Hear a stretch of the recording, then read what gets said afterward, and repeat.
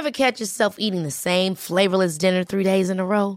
Dreaming of something better? Well, HelloFresh is your guilt-free dream come true, baby. It's me, Keke Palmer. Let's wake up those taste buds with hot, juicy pecan-crusted chicken or garlic butter shrimp scampi. Hello Fresh. Stop dreaming of all the delicious possibilities and dig in at HelloFresh.com. Let's get this dinner party started.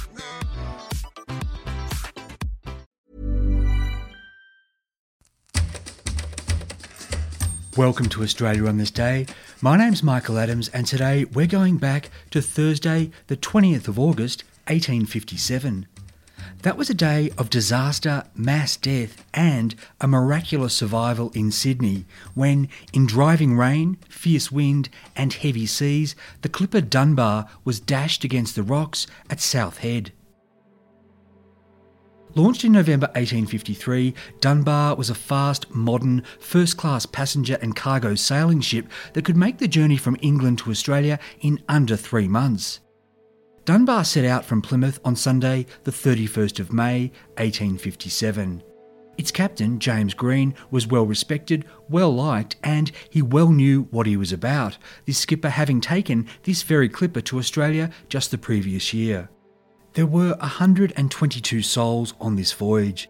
63 were passengers, men, women and children. Some were immigrants looking for a new start down under, but many were long-time colonists who were returning home to Sydney. Dunbar had 59 crew, including 20-year-old Irish-born sailor James Johnson. Though young, he'd already been working at sea half his life and had sailed on numerous ships. That included one voyage to Melbourne, though this was James's first time on Dunbar and his first visit to Sydney. Dunbar carried cargo valued at £72,000, and this included bulls, horses and sheep. The voyage around the Cape of Good Hope, across the Indian Ocean and along the Great Southern Bight was uneventful. No one died and no babies were born. Dunbar reached Bass Strait in mid-August and Captain Green and his crew carefully guided the vessel past King Island through these treacherous waters. No doubt the sailors knew the stories of ships that had come to grief here, not least Cataraqui, lost a dozen years earlier with 400 souls, as we heard in the 4th of August episode. Dunbar made its way up the eastern coast, passing Cape Howes Light on the border of the colonies of Victoria and New South Wales. By then, the weather had deteriorated a little. It was hazy and raining, though the night and following day passed well. Early on Thursday evening, the 20th of August 1857, the 81st day of the voyage, Dunbar's captain and crew sighted Botany Bay. There wasn't long to go now. In just another dozen or so miles, the ship would reach Sydney Heads, and by morning they'd be docked in Sydney Cove. As Dunbar sailed north, the weather worsened, the rain becoming heavier, the wind stronger and the waves more mountainous. With full sails, Captain Green had the ship on a north-northeast bearing and was allowing plenty of leeway between the vessel and land. About an hour after passing Botany Bay, the crew saw the revolving light from the lighthouse at South Head, its beams only visible at intervals through the driving rain. Captain Green had now to decide whether to stand off the coast for the night or make his run into the shelter of Sydney Harbour. For some time he chose the former, but as the gale worsened, he, at around 11 o'clock, gave the orders to square away, wear ship and make for the harbour entrance. An able seaman and the second and third mate were posted on the forecastle to keep a lookout for the light and for the landmass of North Head. While they couldn't see North Head, the South Head light was visible out of the haze. It appeared to be on Dunbar's port side. That meant that the darkness dead ahead was the entrance to Sydney Harbour. All of a sudden, a mate shouted, "Breakers ahead!" To the horror of the captain and crew, the light was no longer off the port side, but right in front and above them. Captain Green had mistaken the Gap, a series of massive cliffs just south of South Head, for the entrance to Sydney Harbour. The skipper called to his men, "Port your helm," which meant do everything to turn the ship to starboard. As the crew scrambled to avoid sailing straight into the Gap, the vessel turned broadside to the shore and the wind and waves smashed Dunbar into the rocks. The vessel was helpless. pushed in, pulled out and pushed back in by the huge waves. Panicked passengers came up on deck in their night clothes. These poor people screamed, prayed and died as waves washed them from the disintegrating decks and smashed them against the rocks. Dunbar's topmast collapsed, killing many more. There was no time to lower lifeboats, however, a crew member did fire a blue flare.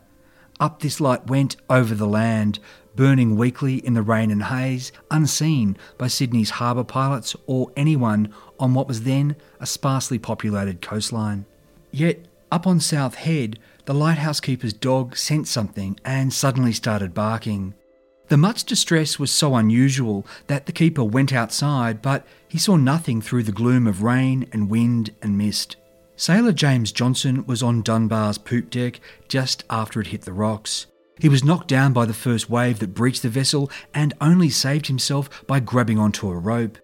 James then ran down into a cabin, climbed out a skylight and clung to Dunbar's chains alongside the ship as the vessel broke up all around him. Then James was swept into the sea and, grabbing at planks, was sucked into the darkness.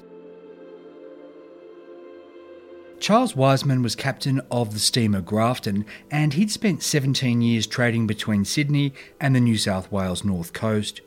He'd left the Clarence River on Wednesday evening and by Friday morning about 9:30 he was entering Sydney Harbour. Captain Wiseman saw things floating in the water some distance off. At first he thought they must have belonged to a small coaster that had been wrecked. Steaming the Grafton closer, he saw how much wreckage was in the water and realised that it was a huge ship that had been lost.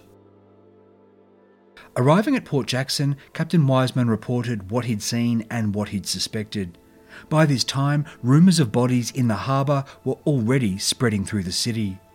There was conjecture over which ship had been wrecked. 4 were expected in port around this time. They were the Vocalist, the Anne, the Zemindar and Dunbar. A steamer was sent to Watson's Bay to investigate. Sydney was then home to just over 50,000 European settlers, and a not insignificant percentage of these citizens headed out to South Head on this wintry Friday morning and in the 24 hours that followed, making the journey on foot, on horseback or by omnibus or cab. Some of these people were worried about friends, family and loved ones due in Sydney on one of the 4 ships we've just mentioned. Many others, though, were just drawn by ghoulish curiosity. A man named John Gorman, who'd serve as a jury member at the Dunbar inquest, was to testify, quote, "I went out to the South Head on Friday afternoon about 3 p.m. On my arrival at the place known as the Gap, I saw a large crowd of people. In fact, the road all along was thronged." A correspondent for the Sydney Morning Herald wrote, quote, "We found the residents of that locality watching with great horror the dead and mutilated bodies as they were thrown upon the rocks, the succeeding waves washing off again the naked remains. There were men, women and children. Their number was variously estimated at from 20 to 50, but it was difficult to ascertain the number as the bodies were thrown up on the ledge of the rocks and again taken off by the violence of the surf. Other bodies, many of them also naked because their flimsy night clothes had been torn off during the sinking, were washing up all over the harbour. In addition to these human victims, 2 bulls washed ashore at Middle Harbour. This narrowed it down because only the Anne and Dunbar were known to be bringing livestock. Then a mailbag bearing Dunbar's name was found, along with possessions in the name of a known passenger and fittings cast with Dunbar's crest. That made it official. Dunbar had been wrecked. Some 122 people were thought to have been aboard, and not a single survivor had been found.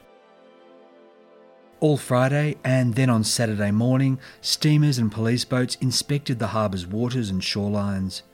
Middle Harbour was lined with wreckage, cargo and corpses. There were a dozen dead people discovered at Manly, including Captain Green. Officials and volunteers collected these corpses and parts of bodies and brought them to the city's dead houses. There, grieving Sydney folk tried to identify their people. On Saturday, the Sydney Morning Herald and Empire newspapers printed numerous editions. The Herald even produced a special supplement which included hour-by-hour updates. By late that morning, thousands of people lined the cliffs of the Gap. Gruesome doesn't begin to describe it because there were no longer intact bodies in the water below, just heads, torsos and limbs that had been mauled by sharks and destroyed by the rocks. But while spectators were watching the remains of the dead, an intact, uninjured and living man was watching them in frustration from a rock shelf 200 feet below.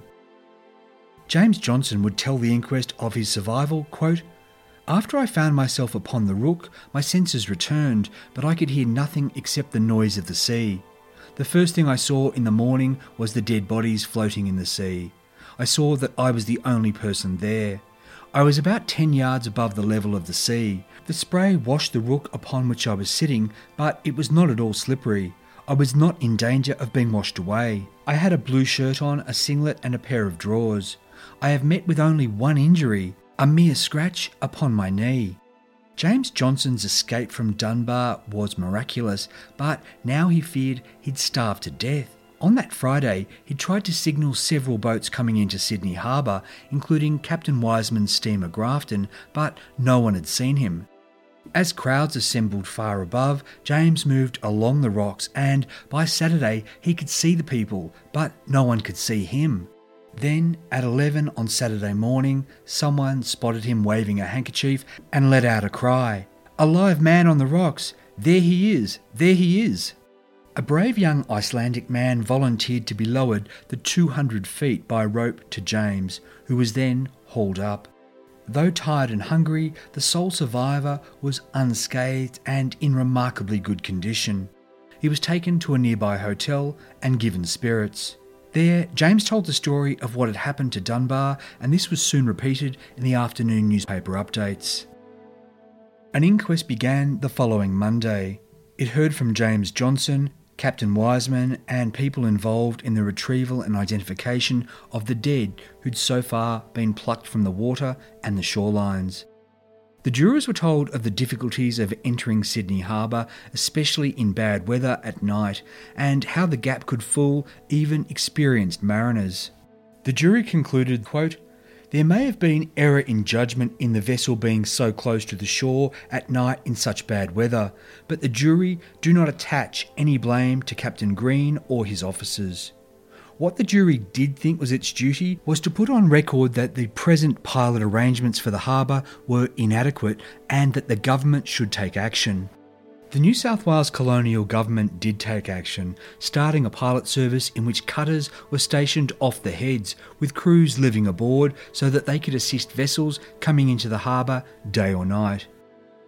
The same afternoon the inquest finished, Monday the 24th of August, Sydney came to a near standstill as the funeral procession of coaches moved through the city streets. Thousands of spectators gathered on the route and at Camperdown Cemetery, where burials were performed for some of those who'd been identified. Those who so far remained unknown, 22 in all, were put to rest in a single mass grave. 4 mourners stood beside this big burial plot, including James Johnson. The Sydney Morning Herald reported of what had become a nighttime service, quote, "Though this time was not chosen for the funeral ceremony, perhaps the calmness of the dim moonlight night, during which the dead were laid in rest, was not an unsuitable association to the impressiveness of the occasion." James Johnson's horrific experience didn't end that night. He was detained by the police for the next few weeks and pressed into service to identify badly decomposing remains found across the harbour. James Johnson would soon move to Newcastle, where he was given a job as a lighthouse keeper at Nobby's Head. He married a woman named Mary and they'd go on to have 5 children. In 1866, James Johnson again made the newspapers in circumstances that were stranger than fiction. On the 12th of July that year, the paddle steamer Carawa foundered in Newcastle Harbour in bad weather, and only one of 61 souls aboard was saved. This was a sailor named Frederick Hedges, who, clinging to a plank, was washed half drowned against a harbour buoy, where he was pulled from the water and to safety by none other than James Johnson. James Johnson was to live long enough to see his salvation from the Dunbar given the sort of dramatic treatment that we're very accustomed to in the 21st century. In early September 1887, almost 30 years to the day after the disaster, Sydney saw the premiere of the stage drama The Wreck of the Dunbar. Put on by famous stage actor-manager Alfred Dampier and his daughter Lily, this production anticipated James Cameron's Titanic by embellishing the real-life disaster with a love triangle involving a villain. The play presented James as the hero, even though he was renamed Ralph, and there were many dramatic liberties taken. A quarter of a century later, James was still alive when that play was adapted into a feature film. 1912's The Wreck of the Dunbar was headlined by our first movie star, Louise Lovely, who'd soon after go to Hollywood and become a silent film sensation. While the play had the actual disaster happen offstage for obvious reasons, the film's centrepiece was the spectacular sinking and rescue, with these sequences even filmed on location at the Gap. It wasn't recorded whether James Johnson, who was then 75 and living in Sydney, got along to a cinema to see a film version of himself being plucked to safety from that rock shelf. James Johnson passed away at his home in Dulwich Hill in April 1915 at the age of 78, having lived almost 70 years after all his fellows had perished that night on Dunbar. I'm Michael Adams and you've been listening to Australia on This Day. Make sure you're subscribed to get every episode as soon as it's released. If you've enjoyed the show, I'd love it if you could leave a review and rating at iTunes or wherever you get your podcasts. And if you're after more tales from our fascinating history, check out my other show, Forgotten Australia. This podcast was produced in the Blue Mountains of New South Wales on land traditionally owned by the Darug and Gundungurra people. Thanks for listening and catch you tomorrow.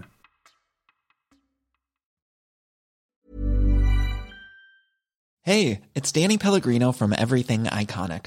Ready to upgrade your style game without blowing your budget? Check out Quince. They've got all the good stuff, shirts and polos, activewear, and fine leather goods, all at 50 to 80% less than other high-end brands. And the best part? They're all about safe, ethical, and responsible manufacturing. Get that luxury vibe without the luxury price tag.